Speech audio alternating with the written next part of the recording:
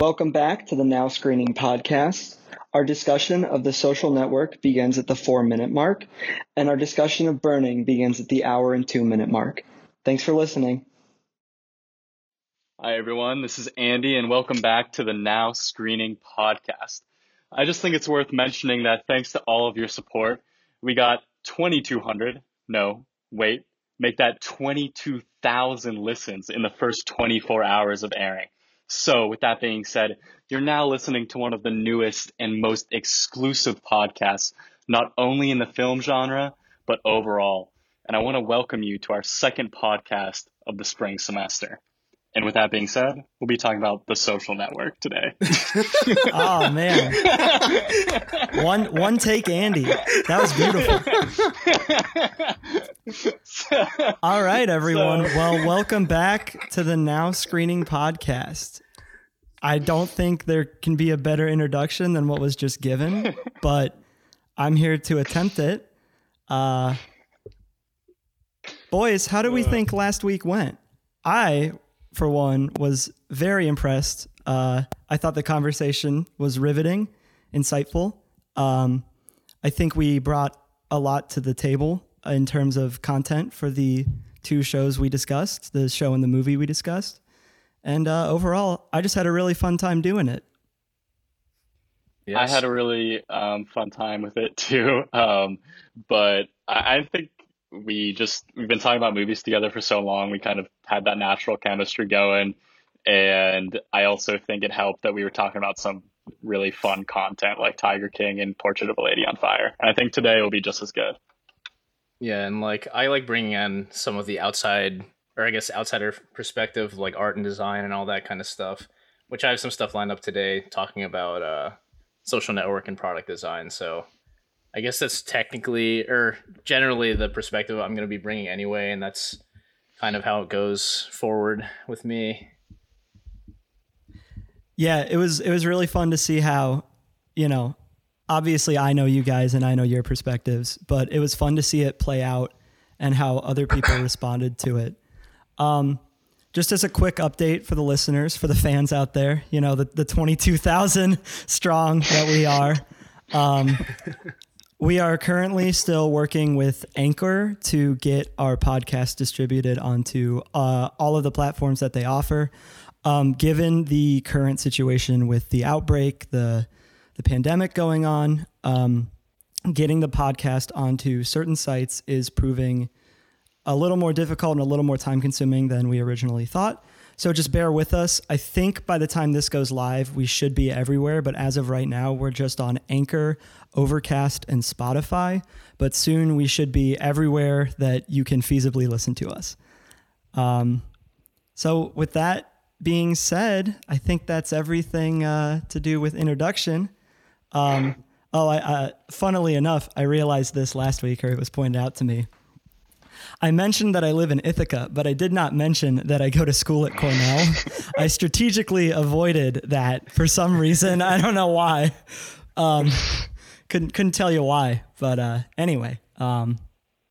Okay, so this week we have two movies that are available on Netflix for you to watch during social isolation. And one of them just so happens to be about social interactions and how social interactions have drastically changed since the invention of, or the advent, I guess I should say, of Facebook.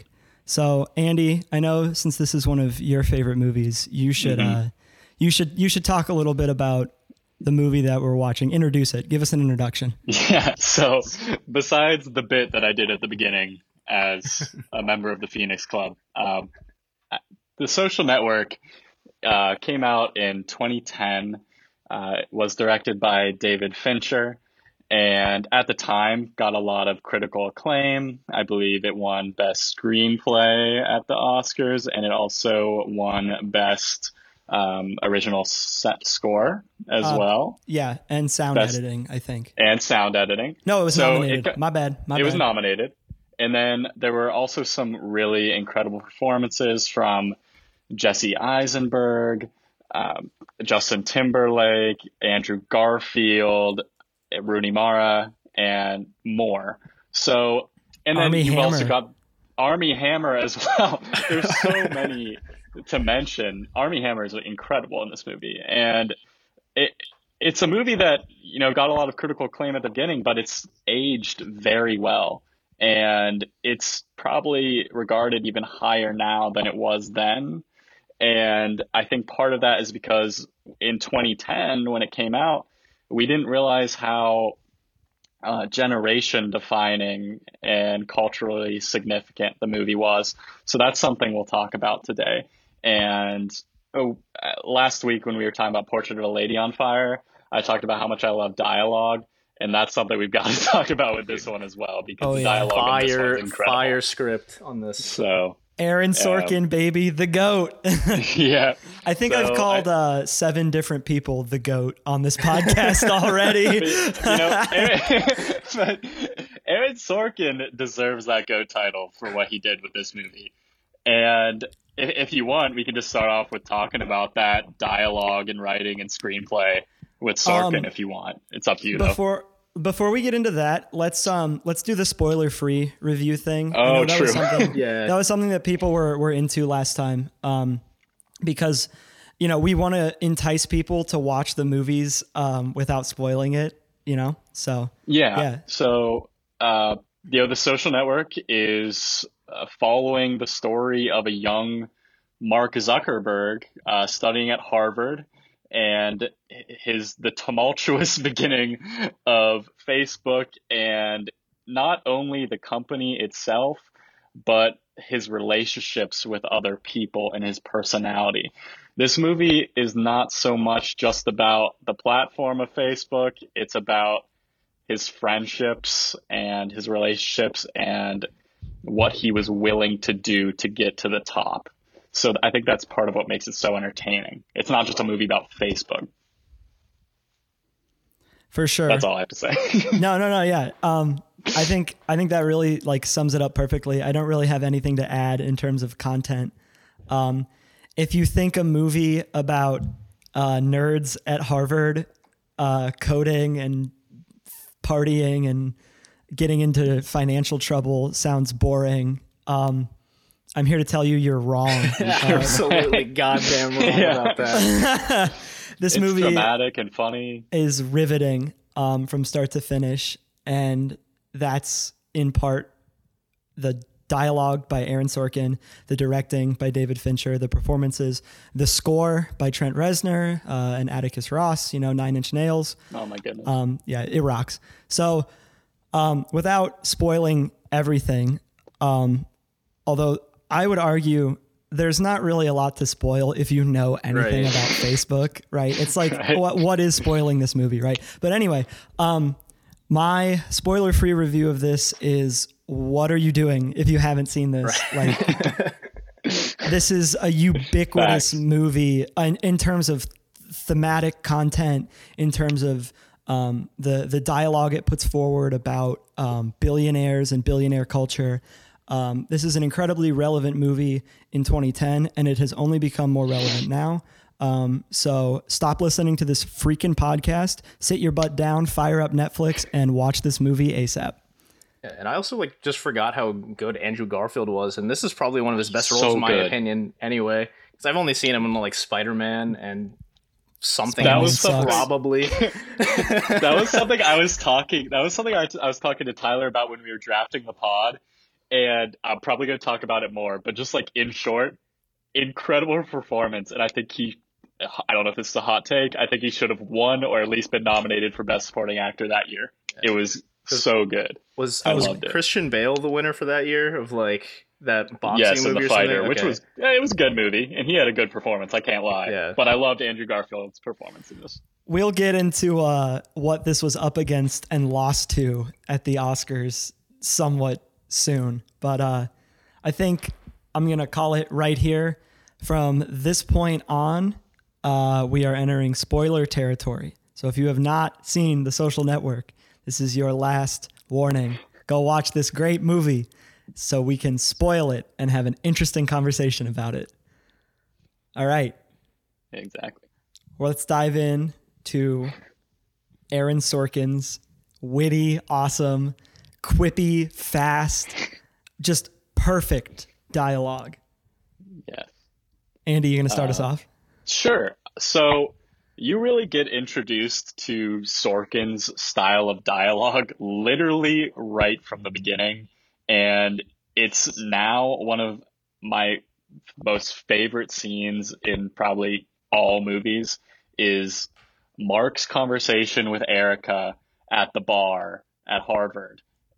And it's what makes it unique is Sorkin's style of writing is that, well, first of all, he captures Mark's way of speaking perfectly in that, and Jesse Eisenberg does as well, in that Mark has this very roundabout way of speaking, very fast paced, very hard to like follow.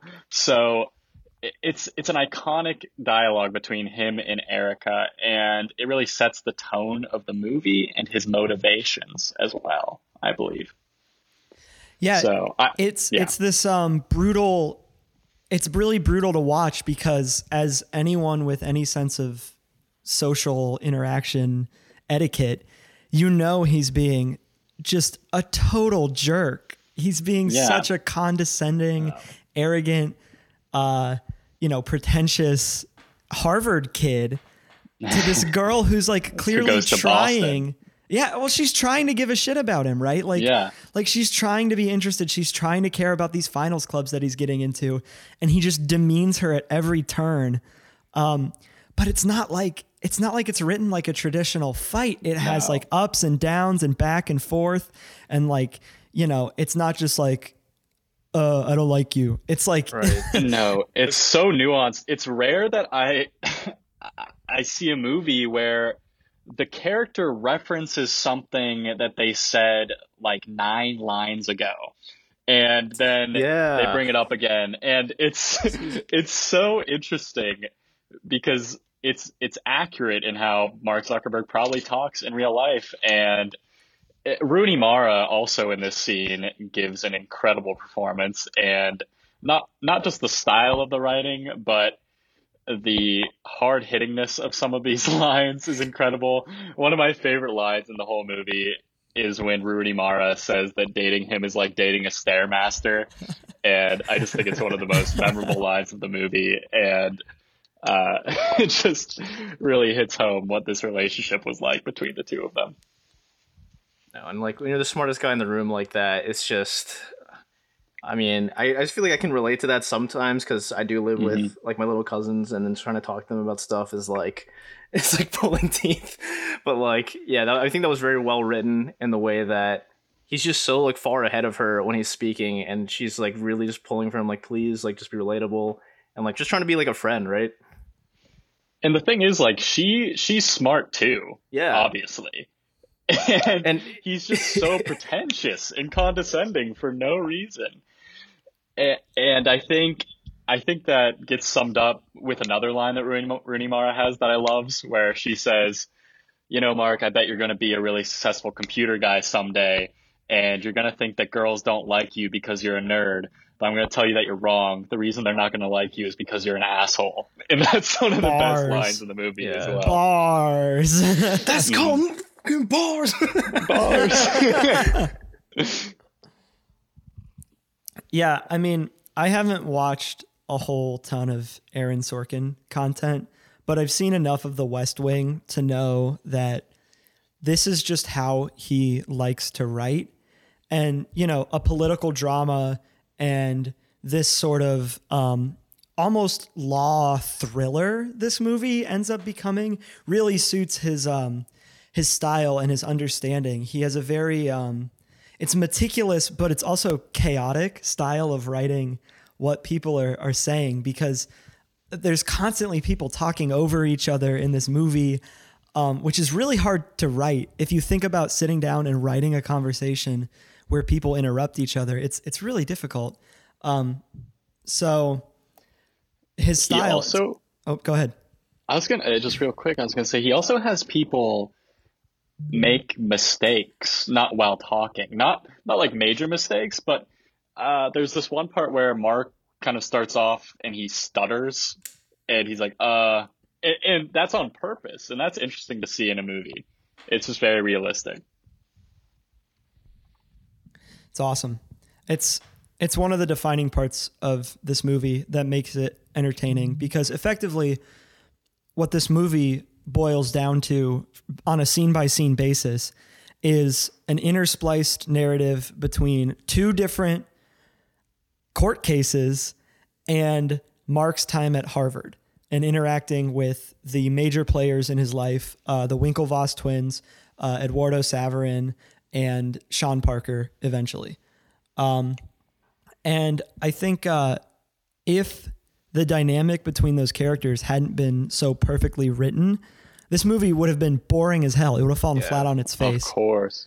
To reference, I guess, roast other movies that tried to do this sort of thing and failed.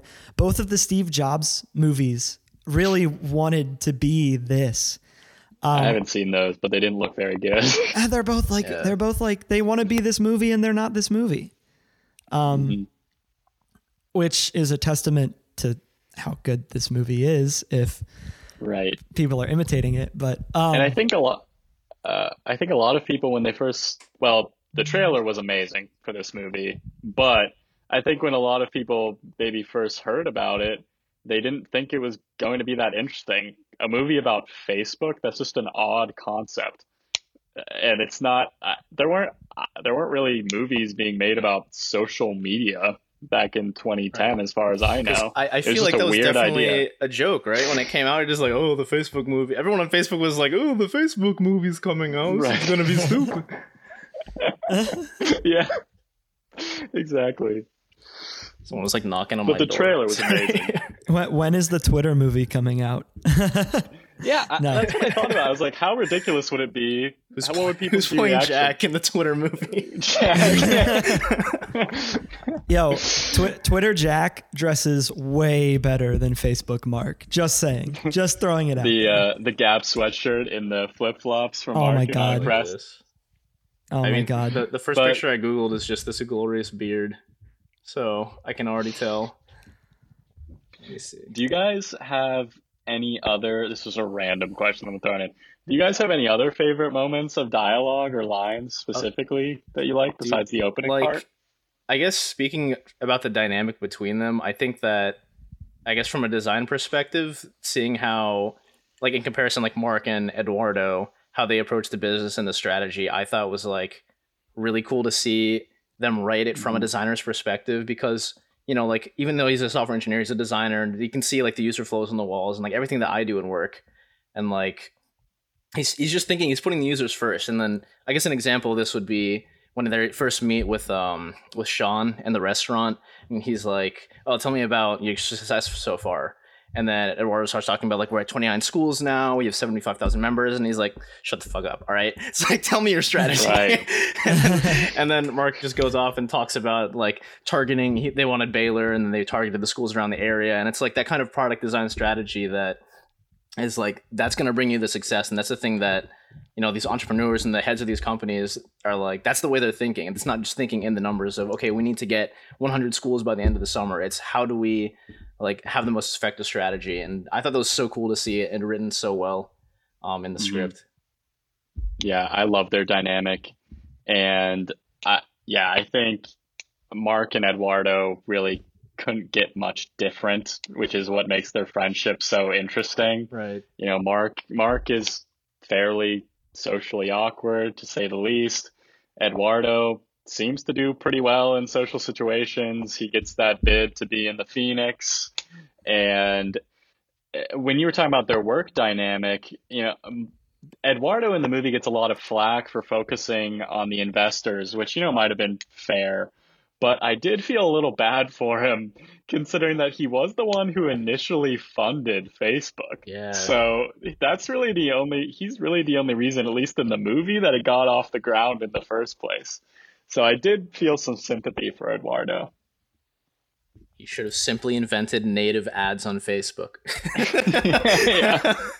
I mean, to even have some of the foresight that they did, I mean, I don't know how much of it was dramatized for the movie, but I have a feeling it was all fairly accurate to their thought processes. They were talking about some stuff that, you know, other social medias, I mean, there was no social media at the time, right? Like Facebook was there was MySpace, but like Friendster. Yeah, like all of those sites they just look so pathetic compared to Facebook because Mark, mostly, I guess, in your words or from your perspective, he had the design mind, would you say? Yeah. Mm-hmm. Yeah, and I think that's why the website is still massive, right? Like, I mean, Facebook has more users than like anything else. So I think I hope not too much of that was dramatized just for the movie. I mean, yeah, I feel like that's just how designers talk anyway too. So we'll see, because all biopics kind of end up being like that. And this is like probably one of the best biopics I've seen. I think Mark denies a lot of the legitimacy of the movie, but then again, that's coming from Mark. So this movie makes Mark. This movie makes Mark look terrible. So of course he's gonna deny. Right.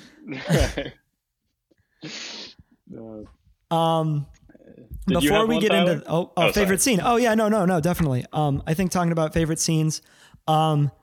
I forgot how good the courtroom scene is when the Winklevoss's lawyer is asking Mark if he has his full attention or not. Yeah. And Mark's like looking out the window. He's like, it's raining. He's like, I don't care about this. Shut up. Like, you're wrong. If they would have invented Facebook, they would have invented Facebook. Your clients aren't smart. They're just meatheads. Shut up. And like the delivery, the just snot-nosed, like thumb on the nose, like go to hell attitude that Jesse Eisenberg brings in that scene is just, it's gross in like the most indulgent and best way. But I mean, that was vicious. It's like you have the minimum amount of my attention. I think that's what he said. And I'm like, oh man, shit, boy. Yeah. That's one of them. But then I think the scene that, not in the context of the movie, just like if you were to cut every scene out of this thing and look at it on its own, what's my favorite scene? The regatta scene in Fall of the Mountain King, baby. So good. Whew. So that actually leads us into a couple directions we can go with that, because the regatta scene is one of the best edited sports sequences. It has an amazing soundtrack. It has amazing visual, physical acting. It has amazing cinematography. What are we thinking, boys? What do we want to talk about next with this movie? I mean, you want to dive into that one, or are we just gonna? Yeah, let's talk more about scenes. Let's I thought that rowing scene was cool because. Oh, just all right. Let's pick apart the scene. Even just like the way that they edited it with the kind of miniature effect and blurring out the things, making it look small, and just I guess how that form conveys, you know, what the Winklevoss twins are doing now is just so trivial at that point in the movie. Like, you know, Facebook is already taking off. They're so far behind already, and then now they're losing this race. And it's just like one scene after another. Even the scene after that, it was just like, oof, big. It's amazing how that loss serves as a catalyst to get them to take legal action, right? And like that's such brilliant like screenplay. You know what I mean? To have that proceed and then follow is just, it's brilliant. Yeah, and I think a really funny follow-up scene to that is when they're talking to that older man right after the race, and he keeps mentioning how close their loss was. He's like, oh, that was the closest loss I've ever seen. I've never seen a race be decided by less than one boat length. I love that part. Who is the Prince guy? Because whenever I hear like a white dude and he's like, oh, Prince or whatever of something, he had like an American accent. I'm like, is there like some sort of USA weren't they Prince? racing? weren't they racing against Holland, the Netherlands, or something? I might be wrong. I would just feel like they'd have an accent or something. I was under the impression that it was Wales, but oh, okay, I might be wrong. Here, I can tell you. They're rowing against the Hollandia Dutch Rowing Club in Oxford, Cambridge. So you were absolutely correct. They were racing the Dutch. Gotcha. Cool. But anyways, I think something really cool about that scene is that when it comes to David Fincher's directing and the choices made in this movie, like the creative choices, with a movie about Facebook, you would not expect there to be this long, dramatic scene about rowing and a race in it.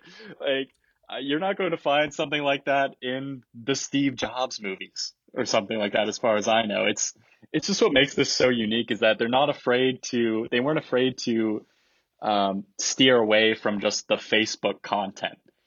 They were willing to dive into other scenes and focus on other things like the rowing. Yeah. It ends up being, I think, incredibly relevant to the story, actually, in like this miraculous, whether it be, a product of fate or just that's actually how it happened. And it is actually how it happened, but that they can use the Winklevosses' overwhelming masculinity as this foil to Mark, right? Like they're 6'5" and there's two of them. Oh God, that's such a good line too. Oh my God. Like I think this movie has a good handful of those banger one-liners. 6'5", 220, there's two of me. Two of me. So good. Armie Hammer kills it. I'm sorry, that was like going off topic, but I just love that line so much. I think this movie has so much going on with it that going off topic is like totally fine. Yeah, okay. So on the topic of overwhelming masculinity and Armie Hammer killing it, guys, Armie Hammer kills this movie. Right? Yeah, I can't believe I didn't mention him in the intro when I was naming the actors, because he might have, it's so hard to say a best performance, but this performance is incredible. It's so unique. I heard that a lot in an interview with him, that a lot of people didn't know that he was just doing this role himself. They literally thought he had a twin. So, no way. So in this interview he was saying that former directors that he'd worked with before The Social Network reached out to him afterwards, and they said, "Hey, why didn't you tell us you had a twin? Like, we could have used that in the movies." And he was like, "No, that was just me, man." So I thought that was awesome. Yeah, I think not to jump back to this, but I'm gonna jump back to this. That's a product of the amazing editing. In the scenes where there are two of them on screen at the same time and you see both of them, there's not a lot of motion with the camera, right? It's a very still. I mean, in general, the camera in this movie is very still, but like that's a technical detail. The people aren't listening for the nitty gritties, right? But yeah, the way that they've edited two Armie Hammers into this movie is just, it's freaking unbelievable and amazing. Not to be like, oh, they did that in 2010 and make that sound like a long time ago, but I mean, that was 10 years ago. You don't really see it often now either. I don't know if I've seen something like that since then, where it's the same guy. Well, I'm sure there's some. That Paul Rudd show on Netflix. I haven't even watched that one. Have not seen. the evil twin who comes back to kill him or whatever. I think it was a clone or something. I can think. Guys, oh, hold on. What, Andy? I was gonna say, I have a fun question, and it's really difficult, and I don't even know the answer, but I want your guys' take on it. Shoot. If you had to choose a best performance between Armie Hammer, Andrew Garfield, and Jesse Eisenberg, so I'm just gonna say those. Well, I'll throw in Justin Timberlake. Who would you choose? God. Wow, JT was such a scumbag in the movie. I was just like, I wanted to punch him in the face so bad. Yeah. Which is why, I love giving props to those bad guys. But oh man, that is a tough one, dude. Oh my god. Dude, I don't even know. I was- asked that before having my own answer. I- Which is terrible. I kind of pre-gamed this question a little bit. I was talking to Stephanie about this a little bit, and we kind of agreed that the Justin Timberlake performance at times felt a little bit like he was just Justin Timberlake being Justin Timberlake. Yeah. I truly do think this is his best performance. I mean, it beats the shit out of In Time, right? Like, and like everything else he's in, he's definitely 100% a novelty cast. Like, you don't cast him because he's a good actor. You cast him because he's Justin Timberlake. Right. But in this, I believed that he was acting quite well. So I think he's the lowest on my tier list of God tier performances in this movie. My vote goes to Andrew Garfield because to support alongside the character that Mark is being, you know, there's so many scenes where in his face alone, you can tell, you know, Eduardo slash Andrew doesn't want to do what Mark is trying to convince him to do. And we've all been there. We all had the one friend who's like, just, you know, believe me, this time it's going to work or whatever, right? Like the desperate friend who you want to be right, but you know, you can't trust them because, you know, they're crazy or unreliable. And I think Andrew Garfield captured that physically. He's just this guy who wants approval from his father. He wants to be in the Phoenix Club. He wants to make money. He wants to be successful, whatever. But he also has this like moral conflict that you see visually. And I think that's really a testament to how wonderfully Andrew Garfield does in this movie. Yeah, I can't really be controversial here. I agree with you completely. Of those, I'm going to go with Andrew Garfield. I loved his performance. He's dramatic in it. He has funny lines as well.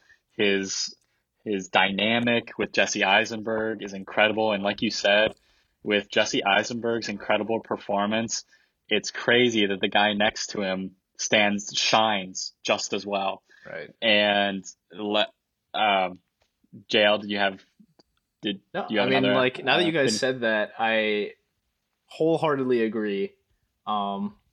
I mean, there's just two heavy hitters like Jesse and Andrew at the forefront. That was just amazing in my opinion. So I think I'm just going to be equal for those two, but Andrew, awesome. Yep.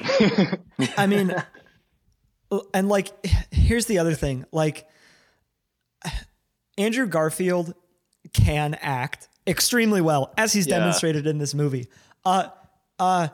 Why didn't he do that in Spider-Man though? That's because they wrote Spider-Man to be cool. It's the wrong time. It's just, it was not, those Spider-Man movies were wrongly written. I know. They wanted to make him so cool because he's a cool guy. Andrew Garfield's cool. He's slick. He's charismatic. But I remember the third thing I saw him in. It was that like Army World War II thing where he's like the Hacksaw Ridge. Yeah, dude. Wow. He did really well in that. Yeah. Like, oh well. Have you guys seen nobody? But yeah. Have you seen Under the Silver Lake? No. Is he in that too? Yeah, he's the star. A24, baby. It's on Amazon Prime. Go watch it. Listeners at home, go watch Under the Silver Lake. But yeah, no, he does really well in that too. I like him in more. And he's in Silence too, the Scorsese movie. That's the one I was thinking. Yeah. No, I need to watch that. This guy has a good pedigree. Me too. I'm done talking shit. This guy rocks. It's like you do two bad Spider-Man films and people start shitting on you. This is now an Andrew Garfield stan podcast. The first official king of the Now Screening podcast is Andrew Garfield. Yes. Guess we can move on to the actresses. Yes. Oh, that's good. Let's see, who do we have? We got Rashida Jones. We got Rooney Mara. Well, let's talk about which ones did we think were good. Brenda Song as Crazy Girlfriend. So, Yes, I know. So Tyler has some interesting thoughts on this. I liked Brenda Song as the crazy girlfriend to Eduardo.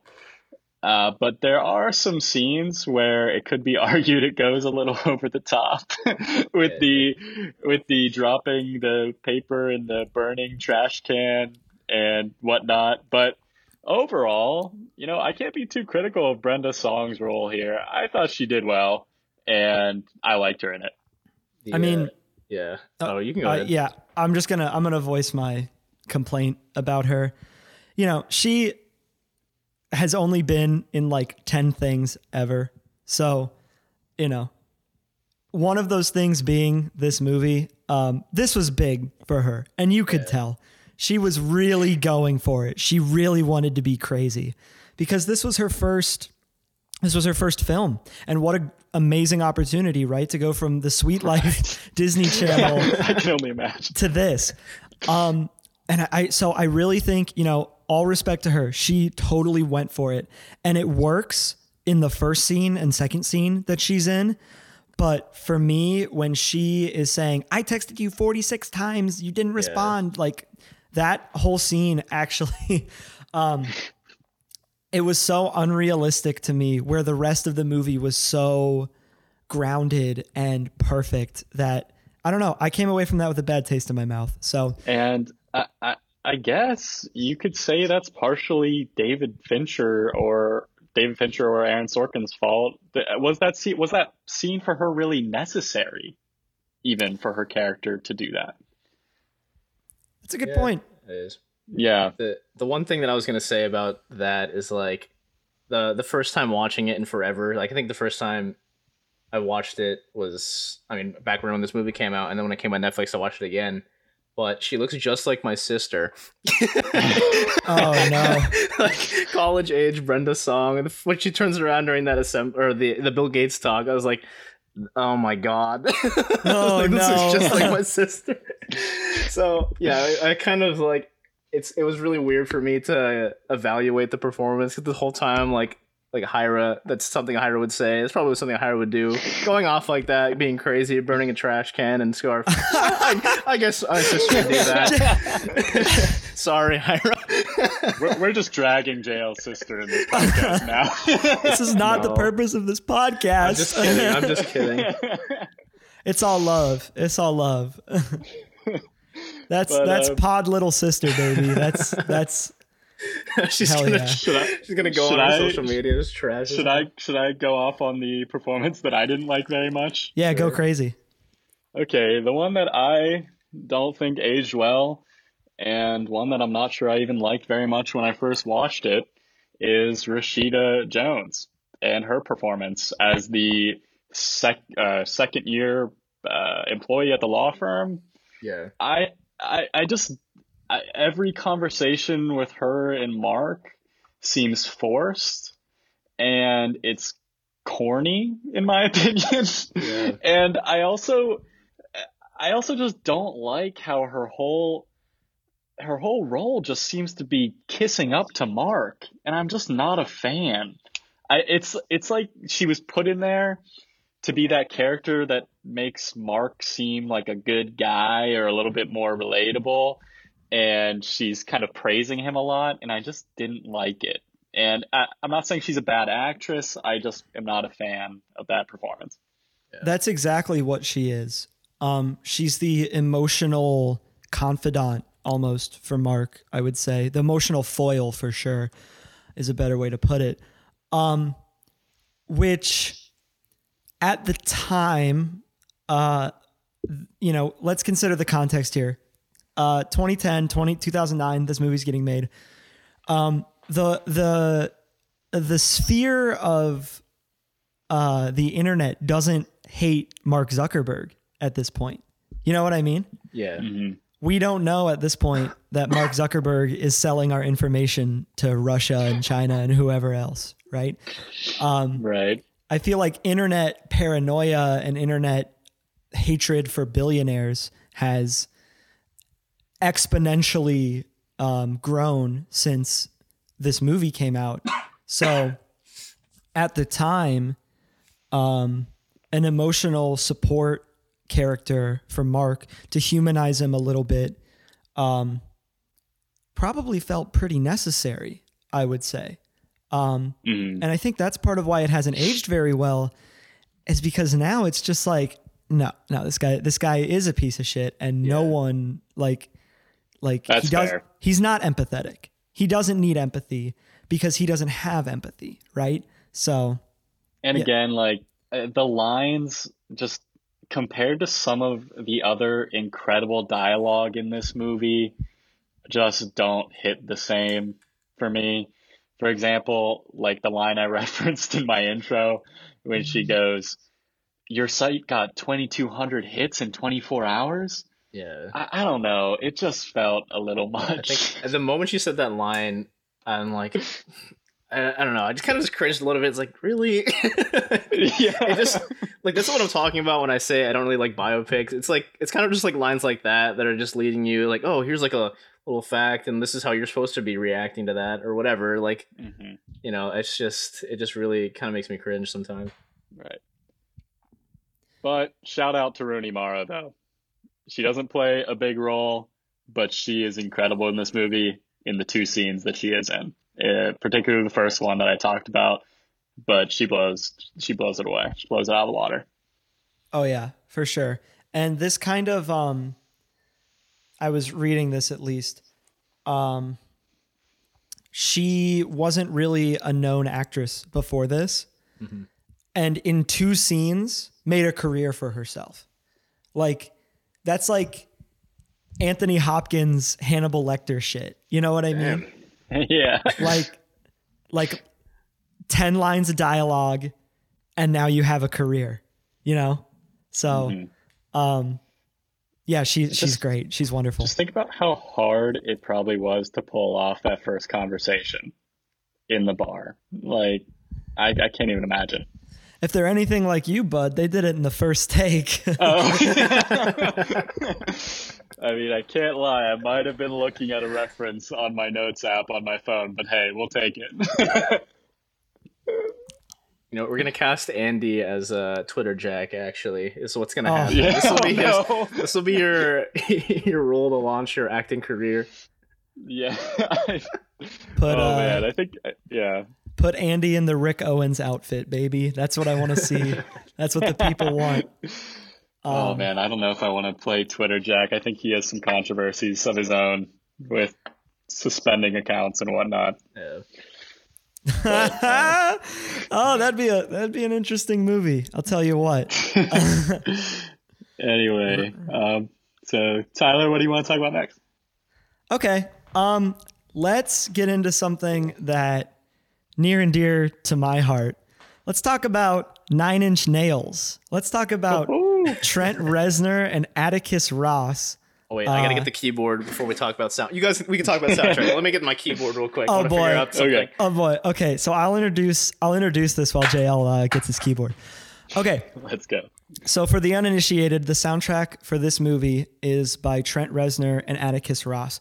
Trent Reznor and Atticus Ross together make up the band 9 Inch Nails, which is a industrial rock / ambient rock / experimental noise band that has been making some of the most forward-thinking and powerful music for both film and just music in general since the early 90s. Their album, The Downward Spiral and The Fragile and Pretty Hate Machine, so 3 albums actually. All those albums are some of my favorites, and they just put out 2 new albums this year, and they're both fantastic. So listen to those while you're in quarantine. But anyway, back to this. They did the soundtrack to this movie among a bunch of other movies, but this was really the one that I think launched Trent Reznor and Atticus Ross into like Hans Zimmer territory of film guys, like film score guys. Like these guys, if you get these guys scoring your movie, the soundtrack is gonna be awesome. Right, it just took them to that next level. They scored Black Ops 2? I'm pretty sure Trent Reznor scored one of the Call of Duties, and I'm pretty sure it was Black Ops 2, dude. the legend. That's my man. So I think it would have been a massive snub if they hadn't won Best Original Score. So I was so happy when I looked it up and I saw that they won that year because it was absolutely deserved.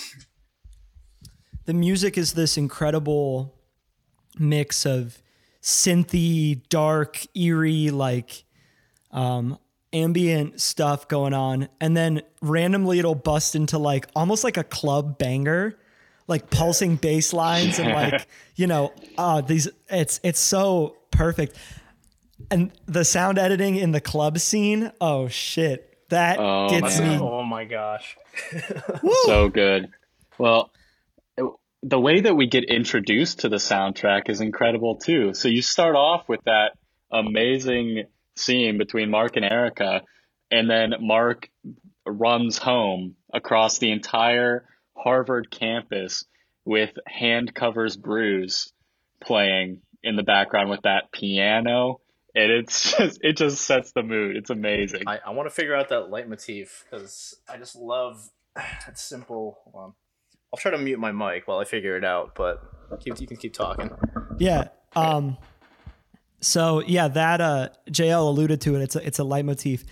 It's played many times throughout the movie. Maybe not many times, but if you listen to the soundtrack, like external of watching the film, you hear that motif a lot, and I think it really captures. It's very lonely. It's a very lonesome piece, and it captures how, the tagline for this movie was, you can't get to 1 million friends without making a few enemies, right? And there's a couple lines in this movie that are like, he couldn't rub together 3 friends to make a fourth. So I think the wherewithal of Trent Reznor and Atticus Ross to make a score that is lonely, pensive, very patient is it's brilliant. It's very inspiring as a musician to see that level of care going into something like this. Yeah, I think that's nearly a perfect scene with him running home with the backdrop of the different buildings on the Harvard campus and that kind of beautiful, almost haunting sound in the background of Hand Covers Bruise. It's the perfect introduction to the movie. I think part of what makes that scene incredible as well is the JL, are you about to play this? All right. I think it's sweet. Oh wait. Oh yeah, it is. And it goes like Oh yeah. That's perfect. I love that so much. Hell yeah. There it is. There's the leitmotif. Okay, wait. Fun fact, before we get into my last thought, I'm all over the place tonight, guys. I'm sorry. Same. I'm sorry. No, it's fine. Did you know that the sample at the beginning of Lil Nas X's Old Town Road is a 9 Inch Nails sample? What? No. If you listen to the song, I believe the song is Ghost Return 34, I believe is the name of the song. It's literally that dun, dun, dun, dun, like it's the plucked, yeah. Dude, wow. Trent Reznor and Atticus Ross invented Lil Nas X. And now you, the wise listener of the Now Screening podcast, know the secret behind success. Sample 9 Inch Nails. Wow, okay, back to talking about that first scene where we first hear Hand Covers Bruise. This is actually jumping over to a little cinematography from the movie. Did you guys notice that every scene in Boston at night has a sepia filter? I actually didn't. Yeah, I didn't notice that either. I normally, 9 times out of 10, think a sepia filter looks sepia. I think they look really bad. It's like someone trying too hard to make something look nostalgic. Yeah. The way that it's used in this movie, it's like he's trying to make it look almost like being outside is like sickly. Like Oh, wow. That's a really good point. I didn't even think of that. film degree, baby. Film degree. Yeah. But yeah, there's just this like yellow tinge, and it comes up later when Eduardo and Mark are outside of the Jew frat drinking, and it comes up again. Anytime there's a night scene in Boston, it has this weird like yellow orange haze over it, and it's I don't know what it means, but I noticed it. I like that. And just real quick, completely off topic, we'll return to the soundtrack and stuff, but the Jewish fraternity scene, one of my favorite lines in the movie's in there too, is when Mark wants to leave, and it's Caribbean night at the Jewish fraternity, and he says, I need to get out of here. I can't stand to look at that graphic of the Niagara Falls that has nothing to do with the Caribbean. That took me back to college, baby. You know how many parties I've been to where they're like, it's island theme. Like, yeah, all right. Yeah. All right. So I just want to say I love that part too. But with the soundtrack... Go ahead. I feel like I've been talking too much. Sorry. No, it's okay. So I really liked Hand Covers Bruise. And then another one that I loved was In Motion, which is the really fast-paced song from the soundtrack. I forget when it plays exactly. Do you want me to play it for a second or no? Let's not. Yeah, I don't know if that's allowed. Yeah, let's not do that just for the sake of copyright. Right. I can pull it up on Spotify so I can hear it in my headphones and it won't play on the actual podcast. Okay. Yeah. But anyway, that song is kind of the opposite of Hand Covers Bruise, and it creates kind of that fast-paced tension that I like in the movie as well. Yeah. It's a great balance, right? It has highs and lows. It has fast and slows. Oh no, I just rhymed. That was nice. Bars. Yes. While we're on the topic of copyright, sorry, really quick. I think we should upload these to YouTube as well. Anyway. I agree. Yeah. Okay, cool. All right. We're on another platform, baby. We're on YouTube. Yes. Okay. Sorry, JL, it sounded like you were going to say something. Not really. I mean, I heard the song and I'm trying to think of when it was, because it definitely wasn't the face mash scene, and it might have just been when. No, I don't know. I'm pretty sure it wasn't the face mash scene though. I'm not. It might have been when it was cutting from all the different students looking at face mash and picking the girls. Do you think it was the coding scene before it, where it was like cutting to the Phoenix Club and then him? Which that might have been. I don't even know if we talked about that yet, because that was a really cool, like, kind of parallel. Really, the party and then him coding, right? Parallel action, baby. Exclusivity of the Phoenix Club juxtaposed with the digital, how easy it was to hack their sites. Yeah, that's actually a really good point. Yeah, damn, I really love that. That hit. Right. And yeah, Mark's obsession with the Phoenix Club is really interesting to me. It's his downfall, man. It's his downfall. And it's introduced right at the beginning of the movie. You know that that's his focus, and he's attracted to that status symbol and the exclusivity of it. And that's the type of thing that drives him and motivates him. It's the revenge factor of the movie, right? This is a tale about someone who doesn't have something taking it out on someone who does, effectively, right? Oh, yeah. And you know what? I have a thought about that with Mark's motivation compared to Sean Parker, Justin Timberlake's motivation. So would it be cool if we talk about the club scene? Dude, absolutely. We can talk about anything, man. This is our podcast. Do you want odds of this world? Yeah, exactly. We're the wardens. First, do one of you guys want to talk about the sound editing, and then I have something to say about the actual conversation itself. But I feel like one of you could talk about the sound editing in that scene if you want, because I think it's really cool. Yeah. Okay. I'll handle this because I relate to this very deeply. Yeah. You ever been at the club and you're just trying to have a conversation with someone and they are screaming at you and you have absolutely no idea what they just said.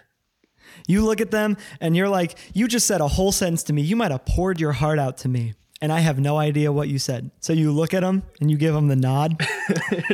Oh, you know what's even worse? Yeah, for sure, dude. Sure. It's like, dude, hell yeah, bro, is my go-to. It's even worse when you make the mistake of asking, what did you say? And you make them repeat it again and you still don't hear it the second time. I have had countless interactions like that. If I ever hell yeah you, bro, at the club, RIP to your sentence, bro. Right. It didn't even hit my eardrums. Okay. So anyway, what this scene does really well sound editing wise is that in most club scenes, like the only other movie I can think of that does a club scene right is Uncut Gems. Most club scenes, they dim or they turn down the club music so you can actually hear what the people are saying. This movie does the total opposite. It puts like a filter over the high end of their dialogue. So we're only getting like the mids and bassy range of what they're saying. And like, that's what it sounds like to talk in the club. They're screaming at each other. They're having this important business meeting. And like, honestly, you're getting every other word, maybe. I mean, it's a movie, so they kind of do have to make sure you get all of it if it's important. But like, wow, perfect. Brilliant. I think my mistake was watching with subtitles on. So it's like, yep, I totally hear everything you're saying as I read it. Where's the life cheat code for subtitles IRL? Like, need those. And I think the conversation itself was crazy. So Mark literally just wants to know who the girl that Sean, like who she is that Sean's with.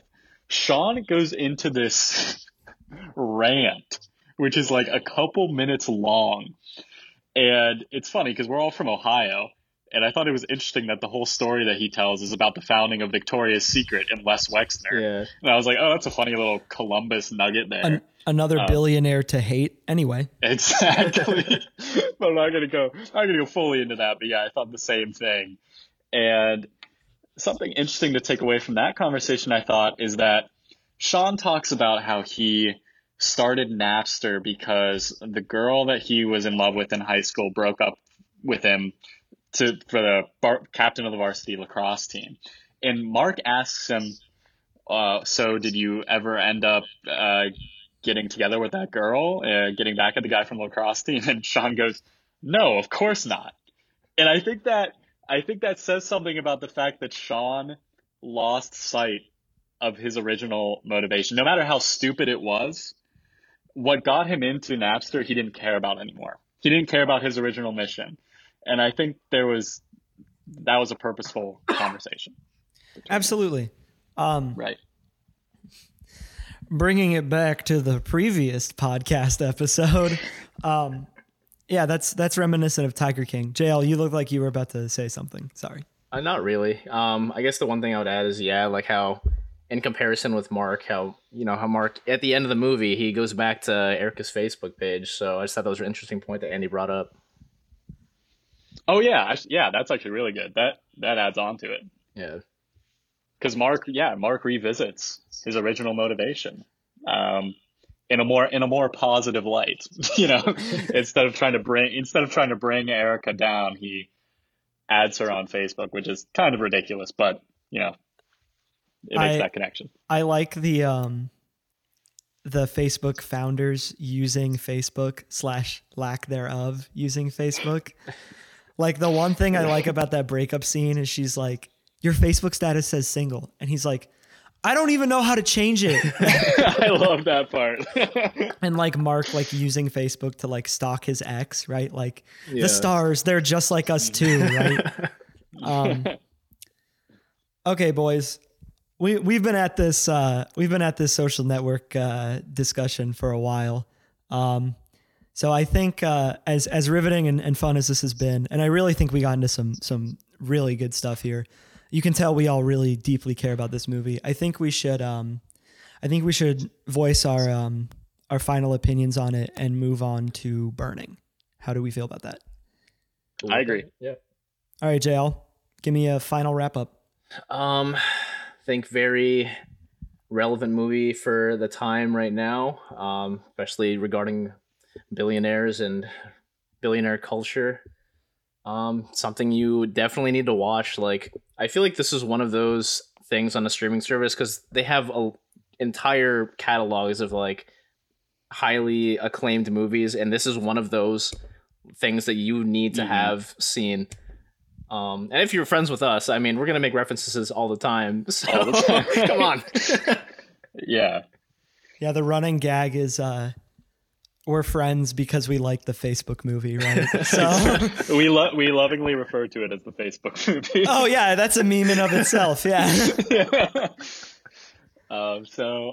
I love the movie as well. I think it's aged really well, and I think it's really entertaining. It's an easy watch. It grabs you from the beginning, and the performances are great. The music is great, and yeah, if you're going to be a friend of the Now Screening podcast, I think this is one that you've got to give a watch. So yeah, it's great. Sounds like we give it an essential rating. Yes. For the canonical Now Screening extended universe. This is the S tier. I did give it a 9 on Letterboxd, or a 4.5 out of 5. I had a couple gripes with it, and that's mostly just me trying to be more scrutinous of film. You know what I mean? Trying to make my 5 more coveted, right? But yeah, this movie is incredible. This movie is generation defining. When I think of the movies that I'm going to show my kids, to tell them what it was like living in the information age, this movie is at the top of the list. Fantastic. Please watch this movie while you're stuck inside with your main social interaction being social networking. Yeah. I think the first movie I ever saw was Rugrats Go to Paris. And I saw that in theaters. But if I have a child, their first movie is going to be The Social Network. No, I'm just kidding. Well, that reminds me, though, I think one of my first ones was the original Pokemon movie, and that did not have to traumatize me like that. Oh, that movie hits, bro. Right in the feels. All right. So that's a wrap on one of the best movies available on Netflix right now. But another one, a hidden gem, a movie that you might not ever have heard of. You've certainly probably not checked out unless you're a real, high class film buff, right? Because this movie kind of went under radars in America for sure. Burning, a movie from 2018 out of South Korea. It's directed by Lee Chang-Dong, and starring Yoo Ah-in, Jong Jong-soo, I'm so sorry, and Steven Yeun. Guys, next time we introduce a movie, don't make me do the foreign pronunciations. Don't look at me. No, none of us. We're just not going to do it anymore. Because after I beat Portrait of a Lady on Fire, man. Hey, no one roasted my French, so hopefully no one roasts my Korean. That's gonna be the new running thing. We just make Tyler pronounce all the really difficult stuff. Oh God. Please do not. No, I'm just kidding. No, I'll do it. That's funny. I like that bit. Anyway, okay. So the key thing, or like the thing that enticed me about this movie, Steven Yeun from The Walking Dead stars in this as a very different character than he plays in The Walking Dead. But anyway, the basic plot of this movie is that it follows a poor farmer in rural South Korea who reconnects with an old classmate of his romantically. And then a third character is introduced into the mix, and we enter into this bizarre love triangle involving spiritualism, burning greenhouses, and deception, lies, and just, it's a thriller, it's a romance, it's almost a murder mystery in some ways. It's a lot of things, but it's not clear what it is at any given point. Okay? Yeah. So before we really rip this thing open, because man, there's a lot to unpack with this movie, let's talk about what we thought of it spoiler free. JL, why don't you start? I think the just general thing I want to say about it is I would not recommend this to a general audience at all. Because it's slow, but there's just a lot that it says, and you know, if you're not really paying attention, you're not really gonna appreciate what it presents. So, but if you do, you know, want to take a try at kind of a slower paced movie, definitely give it a watch. It's on Netflix. It's gonna be 2 hours of your time. So yeah, I completely agree with everything you said. It would definitely be a difficult watch for some. It's a very long movie in general, and the pacing is slow. But, you know, if you're willing to give a movie like that a shot, I think you might end up loving it. And it's hard to talk about this movie without giving anything away. I think I'll just say that there's a lot of different elements to this movie, and it keeps you guessing from the start. It keeps you guessing on what's going on in the movie, and it keeps you guessing your own sanity as well. And one of my favorite things about it is that it really toes the line between reality and fantasy, or being a dream. And it's really unique. I think the uniqueness of the movie is what made me love it so much. I agree with both of you that this is a pretty inaccessible movie on the surface. However, I think everyone who saw and liked Parasite from 2019 should watch this movie as soon as they can. This movie, to me, to put it simply, in like an annoying reviewer would, is Parasite meets Great Gatsby. Okay? Which already Parasite was heavy with the Great Gatsby themology, I think. This movie is very long. It's 2.5 hours. But I think that actually makes it perfect for quarantine. Yeah. I think while you're sitting on your butt, not talking to other people, make yourself, you know what? Honestly, I'm going to recommend this. I know a lot of people like to watch movies at night. I like to watch movies in the morning. I like to wake up, make myself a cup of coffee, sit on the couch, drink my coffee over like 2 hours and just watch a movie. And this movie, honestly, perfect for that, because you're going to be thinking about this thing all day if you do that. Yes. So, okay, going off on a little bit of a tangent. I completely agree. It sounds like we all agree. Watch this one if you want a very unique experience. Yeah? Is that summing it up in so few words? Okay, folks, from this point forward, we will be spoiling Burning. Stop what you're doing, get on your couch, and watch Burning as soon as you can. Okay. Wow, where to start? I'm going to start by saying... Oh, go ahead, Andy. Go ahead. Oh, yeah. So, real quick, just to give some context of the movie, it's based on a story by an author named Haruki Murakami. And I can't really say a lot because I haven't read any Murakami books. I do have one of his books, The Wind-Up Bird Chronicle, and I'm really meaning to read it. But what I know about his books is that he is known for having mastered the art of writing books that toe that line between reality and fantasy. And I didn't even know that this movie was based on his books until I finished it and I like read it online. And when I read that, it all clicked. And I was like, that makes a lot of sense from what I've read about him. So, JL, have you read any Murakami? No, but I feel like there's some on the shelf back here. There's definitely a few of them on the shelf that I have not picked up. I'm still like, oh my god, my computer. Give me a second. I did accidentally activated my screensaver, but what was I even talking about? Murakami reading books. You ever heard of books? I have Dune over there. Oh God, you got to read that before December, maybe. 1. I've been on chapter 1 for about 6 months now. So same. Oh, guys. I messed up. I was gonna start the podcast by asking what we thought of the Dune pictures. Well, damn we can it. mention that really quick now, but god dang, Oscar Isaac. The Dune pictures are sick. Yeah, check those out.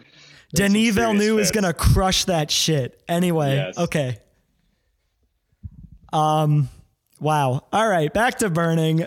Sorry about that. I froze in the moment. It was necessary. I froze in the moment, guys. I'm so sorry.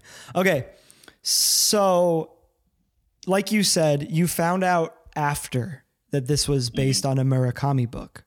I think not knowing a lot of things about this movie makes it way better. Oh, yeah. The less you know about the plot going into this movie, the better. The better of an experience you're going to have. It's going to shock you every 3 or 4 minutes, honestly, after the midway point. And so, talking about the plot and the pacing of this movie is a little difficult without running through every plot point of everything that happens. And it's a long movie, so there's a lot that happens, right? Yeah. So yeah, go ahead. Yeah, should we do that real quick and try? I think it'll help us map out how perfectly paced this movie is if we just go through the major events that happened. Yeah. Okay. Let's start off with, so it starts off just introducing Jong-soo, the main character of the movie, and it shows you his daily life and routine. And that goes on for quite some time. I'm just going to spitball and say that's like 30 minutes right there, right at the beginning of the movie. You just see him going about his life, and there is one major plot point where he runs into a girl that he used to go to school with, and she used to live in his village. But for the most part, the beginning of the movie is going at that very leisurely pace, and it's just showing you his life. And you're going to question, what is this movie about? What is going on? Yeah. Leisurely is perfect, Andy. Leisurely is the perfect way to describe it. Right. So what did you, when you guys first watched it, because I know you watched it before me, what were your thoughts during the beginning, during that kind of slow paced introduction? JL. I guess me being Asian, it's like, this is like I don't know. I just think that it was cool to see how like realistic that was, just being on the street. And like, I've been to Japan, I've been to the Philippines, I haven't been to Korea, but it was very similar, like having those kind of people on the street and like bringing you into those kind of department stores like that with like very flashy colors and like, I mean, not girls, but I guess in Japan they do that for like maid cafes or whatever. But like, that's immediately what I thought of, and like how my experience in Japan, like maybe I was trying to like frame it that way. I think the biggest thing for me in the beginning is I just did not like Jaime. I just like really. I know. I mean, like really, I like her. I like her overall like character arc throughout the whole thing, and how she fits into the story. But like just her as a person, I'm just personally just very like down to earth, like kind of chill, and then like these very like airy people. I don't just like it's like woman, shut up. Hey. Sorry, but no, you know what? That's a really interesting point. Because she's like talking about like all this like, oh my, like what the whole. I disagree. I wanna be a actress and like go out on all this stuff. I'm like, bro, shut up. I have a lot of thoughts about that, but you can go first, Tyler.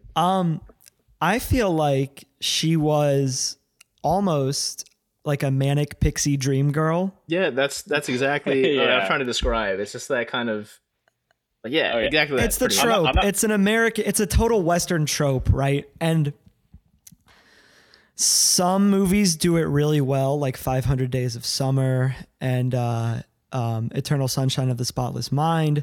Some movies do a really bad job at it that I can't think of right now because I don't want to think about bad movies. But I think her, you call it airiness, and I would agree it's almost an aloofness. It's almost a bohemian. It's very Western. Is ditzy too insulting to say? No, I mean, I feel like she kind of is, and I don't mean that in a bad way. I just mean she's uneducated, aspirational, and not realistic, right? Yeah. And so those aspects of her are eventually exploited, which we can get into later, because that's its own can of worms. Yeah. But at first, I thought it was going to do a manic pixie dream girl thing, and I was on board because I liked her as a character foil to Jong-soo, who's very reserved because he has to be, right? His lifestyle is destitute farmer whose dad is dead. Like, you know? And I actually really liked... Or in jail. My bad. He's not dead. Sorry. Yeah, anyway. I really liked their relationship dynamic, actually. I think it works perfectly because of that foil that you were talking about. And I think that's what attracts Jong-soo to Hae-mi. I think at first he's a little hesitant, she's a little much, but then I think that enthusiasm that she has for life and kind of that free-spirited nature is what actually attracts him to her. And I think that's what drives the rest of his journey throughout the movie as well. Right. So I guess we could talk about maybe the next portion of the movie is the development of Jong-soo and Hae-mi's relationship and her going off to Africa and coming back. So does anyone want to talk about that part? I mean, I think you said it in as few words as it needs to be said. True. He goes to her apartment, meets her cat that doesn't actually exist, or is told that there's a cat in the apartment. And you might think we're being too detailed. This comes back later. So he knows that she has a cat. They hook up in her apartment. There's this amazing scene with light filtering through the window. We're never going to talk about everything in this movie, right? But that element was really cool. Jong-soo pretty much catches feels for Hae-mi. Yeah. And then Hae-mi goes off to Africa. While she's in Africa, she meets this guy named Ben, who's introduced on a phone call when Hae-mi calls back to Jong-soo and says, "Hey, I'm coming back from Nairobi. We've been stuck here because of a terrorist attack. I'm coming back with this guy, Ben. He's been a great friend here. He's coming back to Korea too. I can't wait to all hang out." So Andy and I talked about this a little bit, but when you're with someone and you're more than friends with them and they introduce you to somebody, you're of the same gender as you, right? Or any situation, I suppose, but like when you're in that talking phase and you're not really like in a relationship yet and they introduce you to someone else and you can tell that they have a little bit of a connection too, it's hard not to have an emotional response and they're also hotter than you. Yeah, exactly. So this Ben guy is Stephen Yoon. And then where the plot goes from there is that basically we have a love triangle moving forward where Jong-soo, Hae-mi, and Ben hang out for the majority of the dynamic. Majority of the middle part of the movie. Hae-mi and Jong-soo are not romantic again, but it's never revealed if Ben and Hae-mi are romantic at all. Yeah, and just one quick point about that part we talked about before where they just start developing their relationship. that's the first part of the movie where you start questioning a lot of things. Like the thing with the cat, that was when I first started questioning a lot about what's going on. It's the first bizarre thing that happens. Like, why do we never see this cat, even though he comes over and feeds it, and it clearly uses the litter box? Like, that's when you start questioning things. And as far as Ben goes, I think Steven Yeun gives one of the best performances I have ever seen in my life. And his dynamic with Jong-soo and Hae-mi is incredible. He's the opposite of Jong-soo in a lot of ways, and I think that's important. He's rich. Yeah. And I think we know. I think it's basically told later in the movie that he has his money, I think, from family, but we don't know. It's inherited. We don't know for sure. It's inherited. And he's also just this, you could say this is toxic masculinity if you want to get into that. He's this charming guy that seems to have an answer to everything. He's rich. You don't exactly know where his money comes from at first. And Jong-soo is the exact opposite. He's struggling. Yeah. I think that's more speaking on privilege than I think the toxic masculinity comes in with both of their relationships. Yeah, that's with more privilege. The dynamic. Yeah. But do you have any more? I forget what I was gonna even to say after that. It is privilege, and it's the it's the flexing of privilege. Yeah, he flexes it a lot. He drives this sick sports car. He lives in this bougie apartment.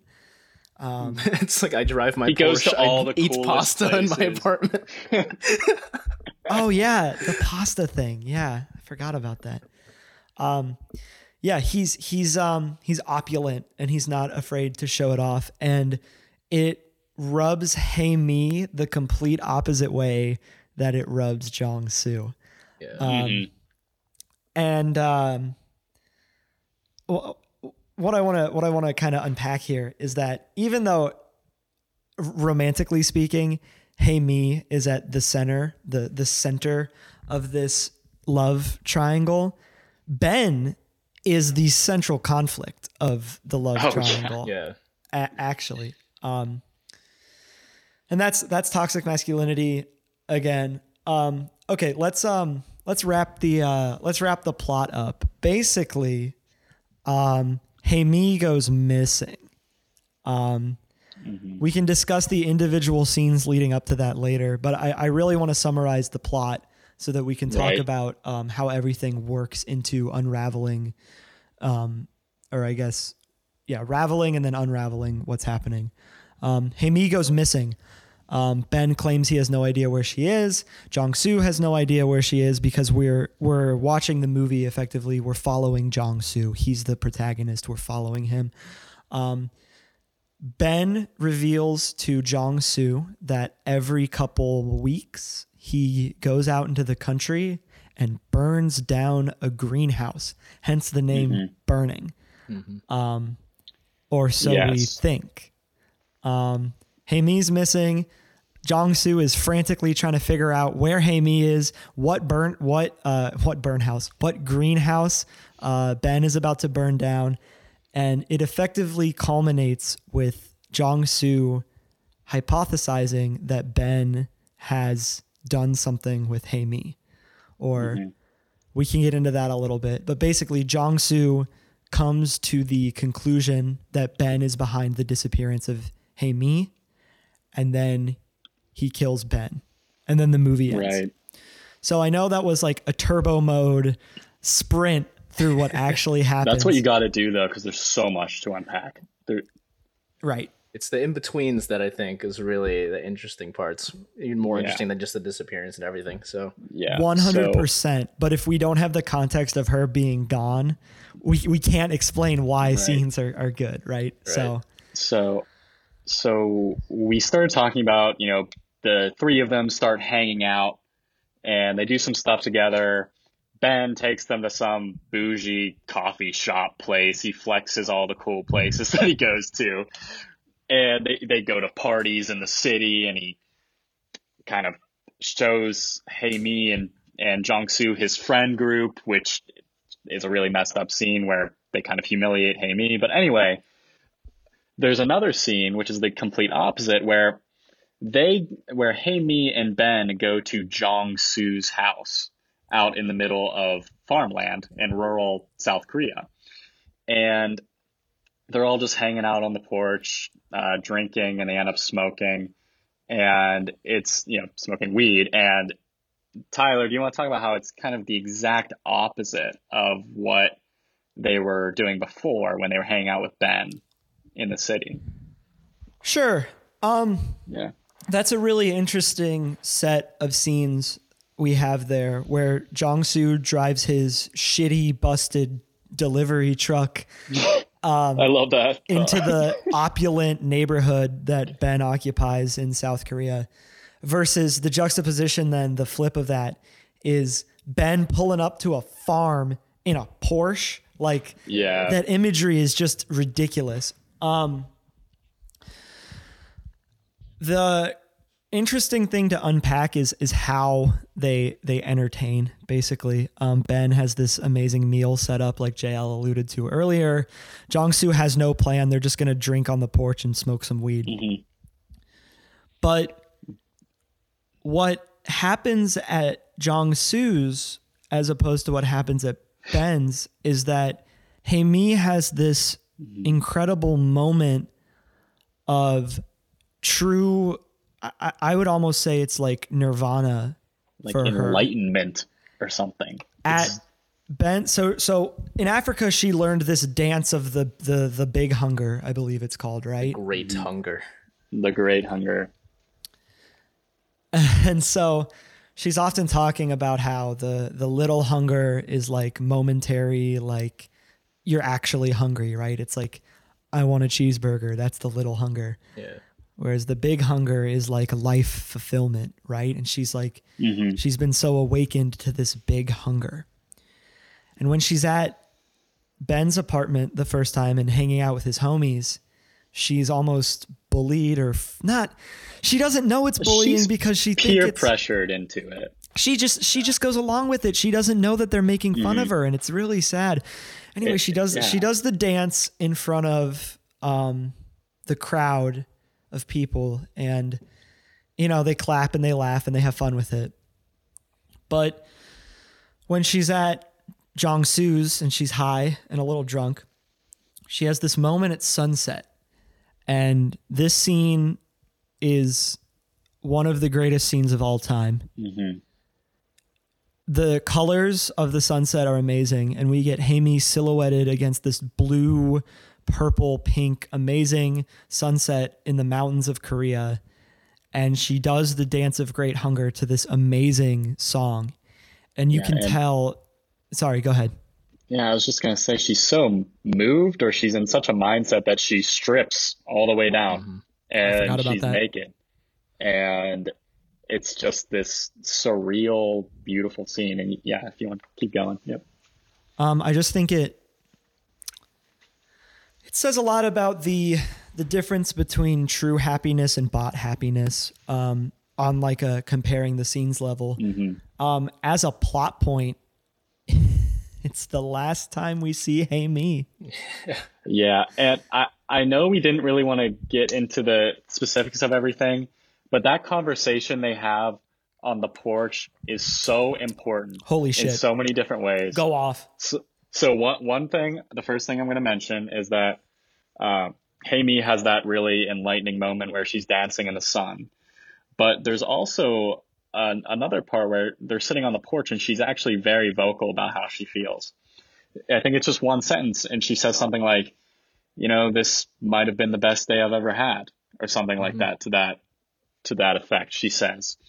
And Ben doesn't say anything, which I think might say a lot. Ben, who has an answer for everything. Yeah.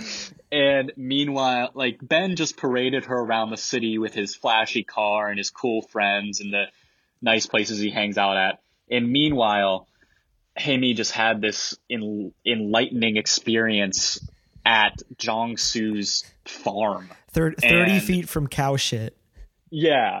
And so Haimi eventually falls asleep, I think, because she's drunk and passes out and high. And then Ben and Jong-soo start talking. And JL, do you want to talk about that a little bit? Yeah, well, I just want to say the big thing I want to say about Ben is he must be a big Meghan Trainor fan because he's all about that bass. Come on, man. Oh my god. I was waiting to say that all day, dude. Yes. But Yes. they basically like that's when the whole greenhouse conversation comes in, and then Ben says, or what does Jung-soo say? Something about like I hate my father and things like it's something about like wanting more out of his life or something like that. And then Ben just says like, no, I like to come out in the countryside and burn abandoned greenhouses, and then kind of goes off. And you can like once he says that and starts explaining like, once every 2 months or so, I just find abandoned greenhouse. No one's gonna miss it. I just burn it down. It's fine. It's cool. And then that's when like everything before you're like, okay, the bad vibe I got from this guy in the beginning, I'm starting to put it together, and like you're starting to think, I think he's going to do something to Haimi. that's the part where you think he's like a killer or something like that. The funny thing is, for me, I wasn't really reading into it that much at that point. Really? I feel kind of dumb because I only really thought about it at the end, but I think that's how the movie is designed. When he says it at that point, I thought, wow, this guy seems like a real psychopath. He's out here burning greenhouses. Andy, I 100% thought exactly the same thing. And I think this movie withholds information so perfectly. You're led to believe, he's burning greenhouses. What a weirdo. Yeah. That's why I think it can be read like so many ways. Because upon watching it the second time, I watched it again today and like trying to frame it as if, okay, what if this is just all circumstantial and really coincidental, and like it never gives it away that he actually did anything to these women. Like, you have no idea. It never does. There's no evidence. It's highly hinted at, but you never know for sure. I think me and Tyler joked that he is the Carol Baskin of this movie. Yeah. Carol Ben Baskin. Because there's a lot of things pointing to him being a killer, but we really don't know at the end of the day. So yeah. Explaining JL's Meghan Trainor joke, he says that the burning of greenhouses gives him a thumping in his chest, which like that basically is implying to me that this is the only thing that really gets him going, right? Mm-hmm. Okay. So on first watch, oh dude, that's weird. You get a sick, twisted thrill out of being a pyromaniac. Yeah. On second watch, thinking that he killed Haimi, I'm like, oh, you sick freak. God damn it. He gave me such Christian Bale, American Psycho vibes in this movie. Dude, yes. And the funny thing is the difference between him and Christian Bale in that movie is what Christian Bale does in American Psycho is he explicitly talks about him killing women in that movie. He's like, oh yeah, I chopped her head off or whatever, and then he plays it off as a joke. But in Burning, he's using this, who knows, maybe it's a metaphor, maybe it's not. We don't really know. But this is one of the biggest examples of this movie keeping you guessing for sure. And actually, now that you said metaphor, I think it definitely introduces that kind of like where you start questioning what these people are saying when they're in the apartment, doing like the pasta or whatever. And then Haimi asks, what is a metaphor? And then like Ben literally just smirks and goes, it's like, you should just ask Jung-soo. And then like you start thinking about everything that every character's saying, how it could be taken differently. I thought it was so a funny comparison between this and Parasite is that they both explicitly mention metaphors. This which is I think so is metaphorical. Funny. Both movies literally talk about metaphors as there are potential metaphors in the movie, which is funny, I think. Yeah. What should we talk about next, boys? You know, I think what might be worth talking about is every single thing, maybe not every single thing, but the major things that we questioned in this movie. Yeah. And made us think, like, is this what happened or is that what happened? So I think one of the ones that we haven't talked about yet is Hey Mi and her backstory with Jong-soo. Yo. And so there's a lot of really odd things about their relationship. So when Jong-soo first meets Hey Mi, she is the one who first recognizes him, first of all. He doesn't seem at all aware or having any memory of them really knowing each other very well growing up. And then there's other things that are just so specific that he doesn't remember about their relationship. There's a very notable thing where Haimi talks about how she fell into a well when she was young.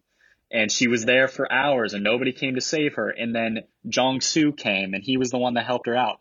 Yet Jong-soo doesn't remember that at all. You would think that would be like a hugely formative thing that you would remember. Jong-soo has no memory of it. Absolutely none.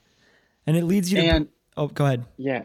The well itself, you don't know if the well exists. You get contradicting information on that. Yep. It's crazy.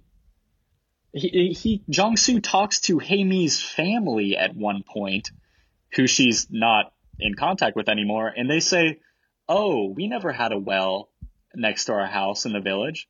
And then Jong-soo talks to his mother, and she says the exact opposite, and says that they did. That scene... It's just wild. That scene where he talks to his mom is so... it's so confusing. Like, it's one of the most... it makes him an unreliable narrator, honestly. There's a lot of stuff that does, but when he runs into his mom on the bus, like... If we're going to talk about things that made us question everything, that's high on the list. Like that whole scene was, really, really betrayed my trust in Jong-soo. Yeah. The conversation with his mom was just bizarre as well and really sad because she clearly didn't care about Jong-soo that much. She was looking at her phone the whole time. That was a very weird scene. But were there any other major things that you questioned a lot during the movie? Other than the cat, I don't really know. I think just Ben in general, dude. Yeah. His whole persona and what is this guy about? I was wondering that the whole time, and I don't think we ever really figure it out. He's so menacing. It's like the man with the box of lipstick in his very like organized box of lipstick and like makeup in his bathroom. Like what the fuck? Yeah. I think first watching it, I'm like, what is up with this dude? Yes. So we see all these women's apparel, like accessories and stuff, cosmetics in his bathroom. We don't know where they came from. And one of them, after Haimi's disappearance, one of the things that Jong-soo finds is her watch in his bathroom. And so these are all just majorly hinting at something else going on. And one of the biggest hints was that Ben has a cat out of nowhere. And this is one of the wildest things I think about the movie, is that Jong-soo, does anyone want to talk about that part? I guess, yeah, when he has a cat after Jong-soo like heavily at this point suspects that he's done something. And then, this is after he finds the watch. The cat runs out after, I guess, the new greenhouse girl comes in. And then they're searching the parking garage. He finds the cat in the corner and it's saying like, here kitty, here kitty. And then he calls it by the name, here Boyle. And the cat runs. And this is kind of where the second watching, I'm like, I mean, it might be coincidence. What if it just came over? Yeah. Right? Like, you don't know. It's so funny because he's never actually seen the cat. Yeah. So you don't know. You can't confirm that because the cat heard the name. But yeah. Haimi's landlady is like, there's no cat in there. What the hell are you talking about? It's like cats are not allowed in this building. Like, that part was when I thought I was about to get like fight clubbed and I thought this was about to be some weird psychological thriller, which in a way it was. I was like, is Haimi real? I was starting to question. Haimi and Ben are both fake. Ben is Jong-soo. No. It doesn't go into like dissociation or anything. It all is very grounded despite its ambiguity, right? It's like that's go ahead, one of Jay. the coolest things about it is what you said, how grounded but ambiguous. So it's a mystery in like every sense of the word. You literally have no idea what's going to happen next. And I noted this down when we were planning out our discussion. There's this rule in thriller movies called, or it's not really strictly adhered to, I guess, but generally speaking, every 15 minutes of a thriller, you have to introduce something that raises the tension, right? People's attention spans are short. As much as we'd like to admit we're paying attention for all 2 hours of a movie, we're probably not. So every 15 minutes, you have to ratchet the tension in some way. I would argue this movie completely eschews that. And instead, every like 2 or 3 minutes, like every scene is more intense than the last one. Mm-hmm. And I think part of that is, like we're talking about, the data that we're given starts to contradict itself, right? It builds up this web of uncertainty. And as more and more things start to stack against Ben doing something to Haimi, things are also just coincidental, like you were saying. Yeah. So. Right. And all of that culminates with, I don't know if we want to get to this yet, but Jong-soo's final encounter with Ben. And Jong-soo invites Ben to a meeting, and he says, "Me and Haimi want to see you." And Ben obliges and comes out to meet him, which is wild when you think about it. If he did kill Haimi, it's interesting, or if he did anything to her, it's interesting that he would come meet Jong-soo, knowing that Jong-soo lied about being with Haimi. Yeah. But I think that makes a lot of sense considering what we know about Ben, because Ben said that in the greenhouse discussion, "I'm never going to get caught." He's so confident in his abilities that I think he's actually very entertained by Jong-soo catching on. Mm-hmm. I think he loves it. I think this is like a new part of the game that he hasn't encountered before, and he just wants to see how it plays out. And then, of course, the final scene between the two of them is just something else. And I don't know. I think speaking of that final scene, and I mean, that's such a good point that you brought up, that, you know, there's this new excitement in the killing, or the supposed killing now, because when he is stabbed and they're leaning against the car, he kind of just embraces Jong-soo, which to me was like very, very weird. Very like intimate. If that was if that's the case, then that's like yeah, it also like, yeah, intimate, kind of mirrored that sex scene earlier with I guess just that embrace and that closeness. Exactly. Like, weird. Exactly. Yeah. It's the same position. It's so weird. And then, I mean, I think it's got to be significant that Jong-soo gets rid of him by burning him. Like, that has to sets be. Sets the Porsche on fire. Roll credits. Burning. What are we, some kind of burning? So we really are never going to know what really happened with Ben and Haimi. How do you guys feel about that? I love it. I actually really like that a lot. I think it goes consistently with how the movie was playing out beforehand, that you're questioning everything. And I think that it's good that it ended in that similar fashion. And I loved it because it's unique, and it really made me think about it more afterwards. I couldn't stop thinking about the movie. I don't know about you guys. That's kind of what I like about these more I guess, challenging movies is that you never get all the answers. And that's why it has a lot of rewatchability. Again, it's really unique, and it just keeps you thinking about it pretty much all day. Like, there's always that what if. I watched this movie 2 times in a week the first time I saw it because I had to see it again, right?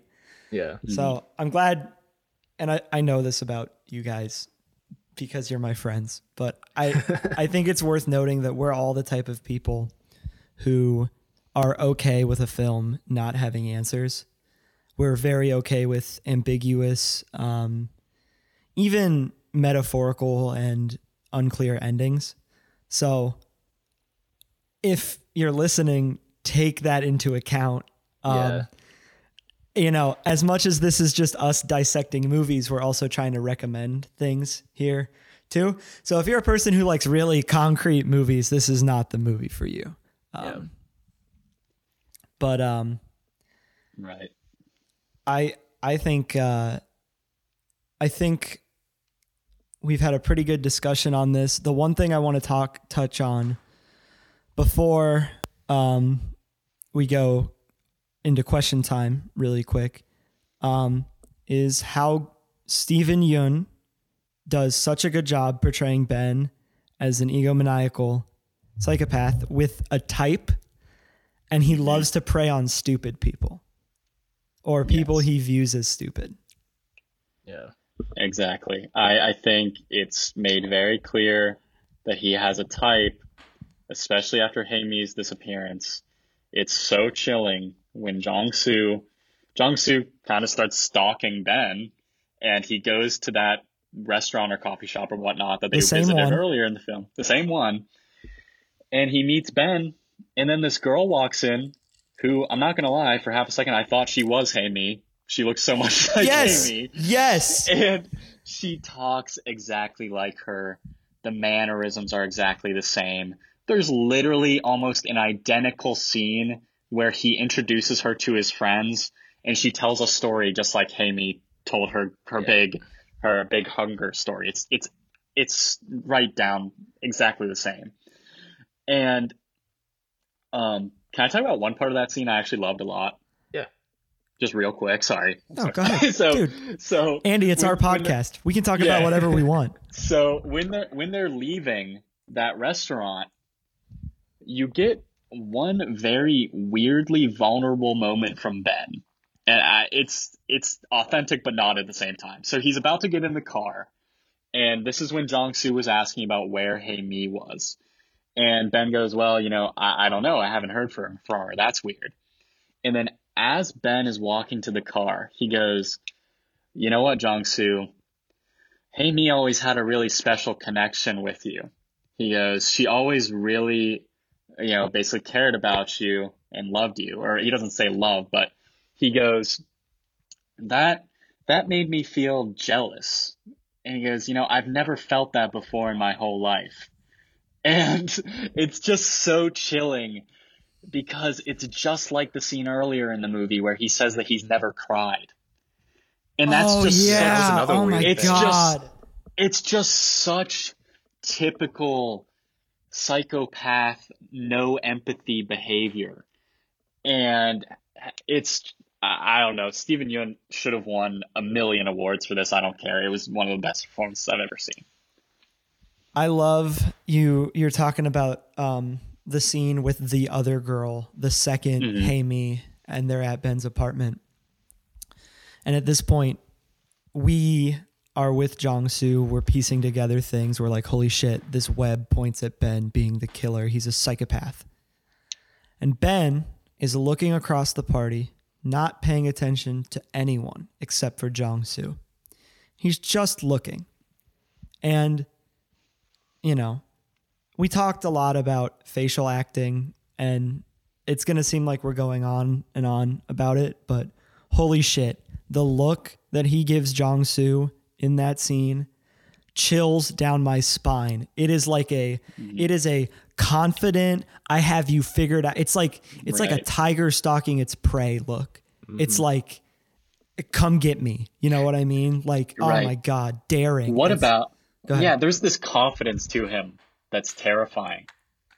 And what about when they're having that greenhouse conversation on the porch, and he talks about how he's already chosen the greenhouse, and he goes, it's very close, and he goes, it's closer than you could even imagine, basically is what he says. And then when Jong-soo meets up with him again, Jong-soo says, I checked every single greenhouse where I live. And then just in this terrifyingly smug way, Ben just goes, well, you must have missed it.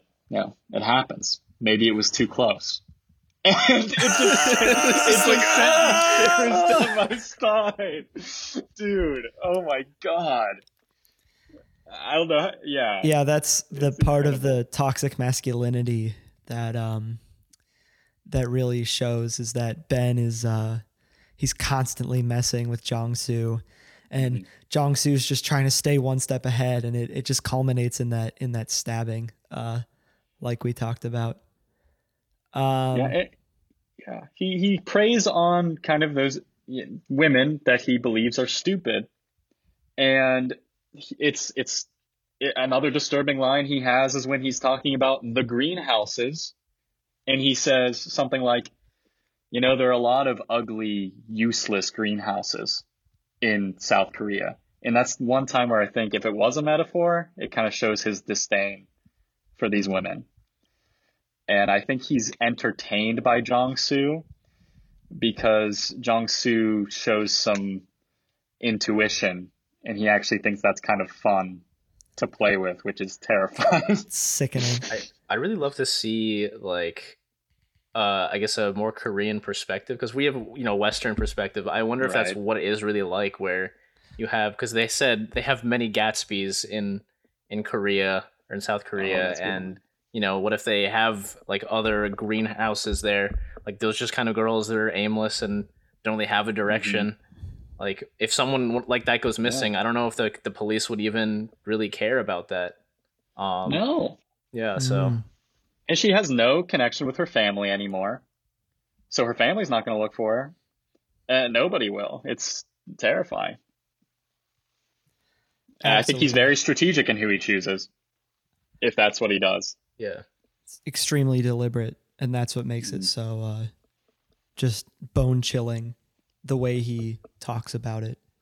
Right now. We're not working on video content yet, but you would have seen JL just give the camera a little wiggle. All right, folks. Boys, how we feeling about our talk on this? Have we hit everything we want to touch on? Yeah, I think so. Yeah. I think the cinematography in this movie is amazing. I think the editing's amazing, but what really shines is what we talked about the most, which I think was screenplay, acting, and just the pacing, the plot, which is back to the screenplay. All right. Final thoughts, closing thoughts, JL? Actually, I do have one last thing when I look at the Ben versus Jong-soo masculinity thing. Yeah, go ahead. I mentioned this earlier about their relationship with Hae Mi, and how despite like the privilege and the wealth difference, that's still that factor of like ownership of women still comes in. Or like Ben treats them like dolls. Like he literally takes the second Hae Mi and like does her makeup and like paints her like a doll. And then that scene where Jong-soo is like feeling like, we had sex that one time, you're supposed to be like with me, right? And he says, why do you take your shirt off in front of other men? You look like a whore. Oh yeah, that fucked up. Wild. Yep. So I think that's the one thing I didn't get to mention yet. So, but final thoughts. Honestly, challenge yourself when you're in quarantine. If you're listening to this and you want to give this a try, definitely worth it. Definitely kind of mind fuck. So, yeah. Yeah, I agree. It's might not be for you. It's not the most accessible movie. It's long. It's got that slow pace, but I love it. And I think the plot is amazing. I think the fact that it made me question everything is something I loved about it. My mind was racing the whole movie. And you could honestly watch this movie solely for Steven Yeun's performance. It's that good. So I love it. Highly recommend. And yeah, like JL said, challenge yourself to watch it. Yeah, big step up from The Walking Dead, right? Yeah. So I am just going to echo the words of my dear friends here and say that you need to challenge yourself. And this is a wonderful movie to challenge yourself with. I think the last couple of years in film have provided a lot of opportunities to expand your palette. And this is no exception. I said it already, but if you liked Parasite, I think you're going to like this. It might bore you. But if you can wait out the first hour, I guess, it really turns into something extremely special and spectacular that I think is unlike any movie I've ever seen. The dynamic in this movie is absolutely incredible. The characters are all super well developed, even though you only really follow one of them. I think this movie says so much about masculinity, femininity, the role of women in Eastern society, and then also a mirror to Western society. I felt things during this movie that I didn't know I could feel during movies. Paranoia, joy. It's the whole range of emotions. This is one of my favorite movies of the decade. Might be my favorite movie of the decade. Haven't done my list. Might do my list. I don't know where this would land. But I adore this movie. I adore it. I love it. It's wonderful. Please consider watching it. And don't be mad at us if you think it's boring. Okay. All right, that's a wrap on the burning discussion. I think we did a good job tackling a very difficult film with that. So before we end off here, of course, it's everyone's favorite section. It's question time. Question time with the boys. Now, I switched on my AirPods just in time. Okay, we're good. You're back? All right. Yeah, I saw died, you. Listen, I saw you fussing over there, and I was like, I got a riff. Wow, I didn't even notice. That's so. Pod astuteness, baby. Pod astuteness. Okay, so I came up with 2 questions for this week. One of them is a little bit less stimulating than the other. Let's start with the boring one. We talked about The Social Network being Oscar nominated, Oscar winning. What are some times that we can think of where the Oscars got it right, so to say? I personally don't have a ton of stock in what the Oscars say. I think they're very corporate, and I don't think that's a hot opinion at all. But I think sometimes they do a lot of good and they turn a lot of people on to incredible performances and incredible works of art. So do either of you have picks you want to start out with, or should I just... Aside from Parasite last year, let me pull up these. Let me pull up the list, dude. That's an easy one that I was going to say. But let me look real quick. Yeah, Parasite being the most recent one in memory. I mean, we all saw that movie before. I mean, JL saw it opening weekend. It was like a month before it opened nationwide, and I got these sick glasses. Oh, you got the bar glasses. Yeah, those are so cool. The ones on the poster that they show over the eyes. That was so cool to have. Amazing. What else? Oh, you can go ahead. My pick is Slumdog Millionaire for Best Picture. That's a really good one. In a year where it was up against I don't want to get it wrong here, so I am going to pull it up as well. I think that movie is incredible, has aged incredibly well, and I think even though that movie was effectively the Oscars recognizing Danny Boyle as like a very talented director, he had only made outsider movies, I would say, before that. Trainspotting, the 28 Weeks Days Later series. So Slumdog Millionaire was his first like movie that could have won this, I suppose you could say. Like it was in contention by the Oscars. It won and it deserves it. And yeah, that's my pick off the dome. Okay. JL, you got anything? It's like I'm really trying to look. Okay.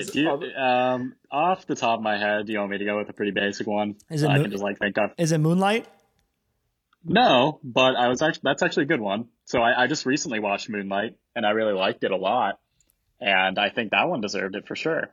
In my opinion. I think it was great. I wish I would have gone into it with no expectations. I didn't realize how subdued and so just, I don't know, it's beautiful, it's very intimate, but then there's also these huge displays of emotion that I loved about it. It's slice of life, but it's beautiful slice of life. Yeah, and then Mahershala Ali gives one of the best performances I've ever seen. The basic choice that I initially was going with, because I could just think of it off the top of my head, was Best Actor, Heath Ledger, and Best Supporting. Was it Best Supporting? I think Best Supporting for Dark Knight. Yeah. That is undisputably earned, deserved. Yeah. And yeah, a tribute. Yeah. I'm going to keep looking, though, while JL... Yeah, I know. So, I feel like the list that I keep seeing, I'm like, it's like, yeah, but nothing that's like super undisputed to me. I think, let me see, Birdman was Best Picture back 2015. That's had a pretty good competitors, though, for it. Let me look. 2015, you had... American Sniper was up for Best Picture in 20. Yeah, see, all right, well, there's a good one. This Birdman versus. This is why, like, you know, I was kind of at a loss for questions going into the week. Maybe we should open it up to the people to decide what we talk about. But while I was looking through this, I was just thinking about how like the Oscars are mostly about what sells the most. Like Infinity War was up for something. Infinity War won a bunch of awards, and like I'll go on the record, that movie sucks. But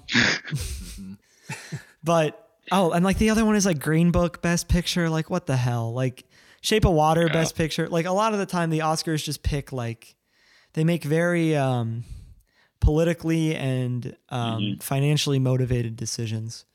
But sometimes they knock it out of the park. So yeah, I'll go with Moonlight as mine. You know, I think they really did knock it out of the park with that one, even though they initially said La La Land. But you know, I think it was the right choice. For you, did Spider-Verse win Best Animated? Spider-Verse definitely won Best Animated. Let me look at what it was against, because I swear to God, if it was like, I think it was against Toy Story. Toy Story 4 or something. Oh hell no! Yeah, I don't even like Toy Story 4 that much, to be honest. Yeah, I mean, like, good job for the animators, but like overall, it's just like kind of felt too extra for me. It beat out Incredibles 2, I Love Dogs, Mirai, and Ralph Breaks the Internet. Mirai. Toy Story 4 actually won in 2019, folks. Oh, okay. So yeah, I think Spider-Verse was extremely deserving for that one against that competition for sure. I haven't seen I Love Dogs. I haven't either. You can do like whole podcast on reviewing the animal movies. The Eyes of a Dog, I Love Dogs. For those listeners out there, I am very allergic to dogs. So the only way I can experience dogs is through cinema. Yeah, whenever Tyler would come over to my house, he would Oh back in the God, day, it would be a very difficult experience because I had a cat and there was cat hair everywhere. dude, So I would end he's up allergic to that as well. I would end up crying, and it's not because we watched good movies. All right. So the other question I had was, what's a movie that you watched and you didn't like it at first, but you have since grown to appreciate it? You don't have to love it. It doesn't have to be one of your favorite films ever, but something you didn't like that you've now grown to like. I'll give one. This might be a little bit of a hot take. I don't know if I didn't like it at first, but The Shape of Water, I left the theater not a little underwhelmed. I'm not gonna lie. I liked it. I liked Del Toro's style. I thought that was cool, but I wasn't buying the Best Picture hype, and I don't think I buy the Best Picture hype still for that movie. But I do appreciate the artistry in it, and I appreciate that it's a good movie.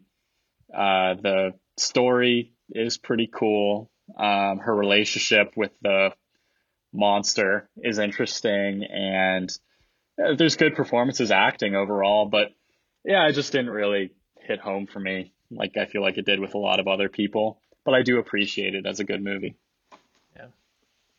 Honestly, for me, when we talked about Burning earlier today, the first time I watched it, I was like, "What is?" I in my heart, I'm like, "This is like a 5-star movie," but in my head, I'm like, "I don't even know what I just watched. What just happened?" And then upon like watching it a second time, and like finally figuring out, or kind of like seeing it through a different lens and seeing how early they introduced some of the themes, I'm like, "This is a goddamn masterpiece." Yeah. That movie had Um, to sink in for me too. Yeah, so I think it's like most challenging movies like that for me. That happens where I'm like, I don't really know what I just watched, but I know this is good and I need to watch it again. Meditate on it, right? Yeah. Um, I have one. I don't know how you guys are gonna feel about this. Juno. Juno. Juno, the movie about Oh wow. pregnant teenagers and I have run. not seen that movie in so long. Michael Cera is a runner, so you would think I would relate to it. I think the first time I saw it, unfortunately, I think the first, I first watched it on an airplane. Okay, and so like already watching movies on an airplane, I think a lot of how a movie hits you is the environment with which you watch it in. If you watch it with friends, if you watch it alone, if you watch it on a big screen, small screen, whatever, if you're on a plane, you're not gonna like the movie you're watching, right?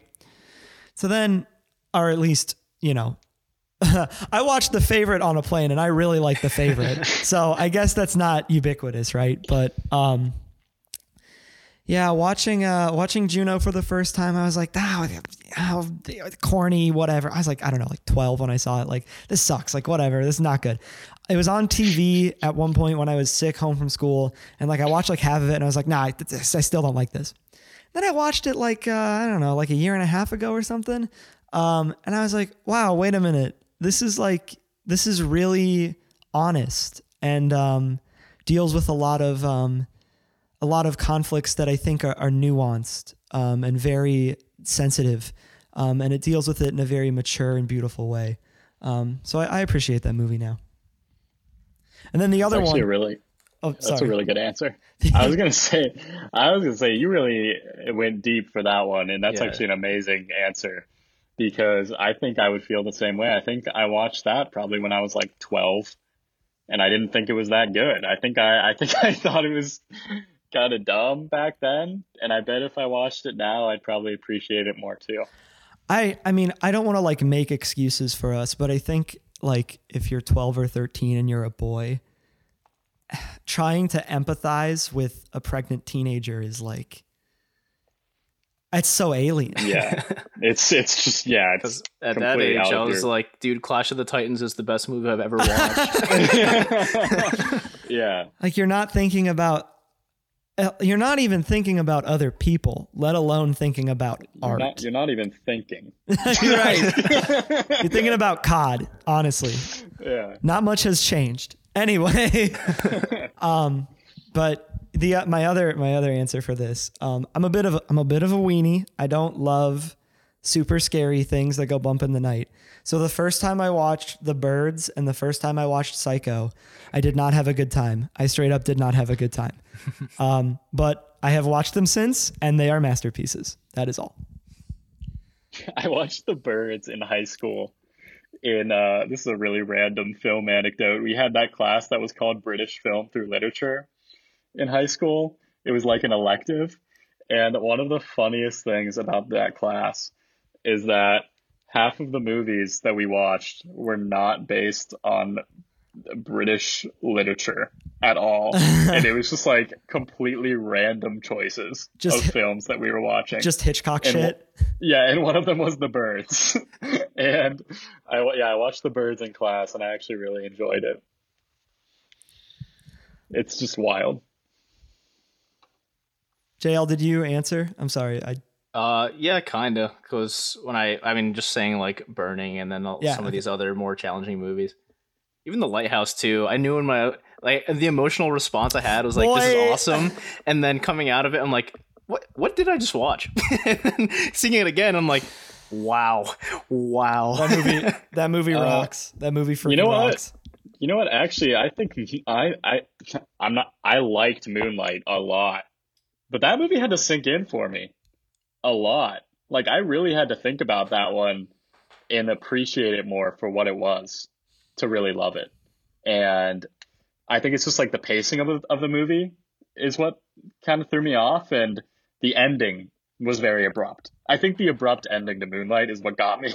So I was just sitting there like, wow. And then I just really had to think about it. But yeah, that's another one. Good stuff, boys. Good stuff all around. Well, I think that about does it for another successful episode of the Now Screening podcast. But before we go, we like to talk about what we're going to be watching, talking about, dissecting, diving into for next week's or 2 weeks from now episode. So we've dove into some heavy stuff here this week, wouldn't you say, boys? Yeah, I would say so. It got a little intense, and even before that, Portrait of a Lady on Fire, that's some heavy cinema. Yeah. So, in the spirit of keeping things uplifting for quarantine, we have all agreed to watch Jiro Dreams of Sushi, a documentary from 2012 that's on Netflix about an 85-year-old sushi chef. And, it's a quick watch. I'm so excited. It's an hour 25. It's a real quick watch. It's really wholesome, apparently. We all love sushi in the podcast. I just love Japan.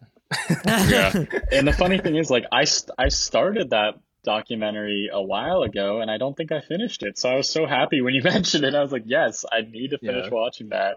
And I know it's really good, so I'm excited.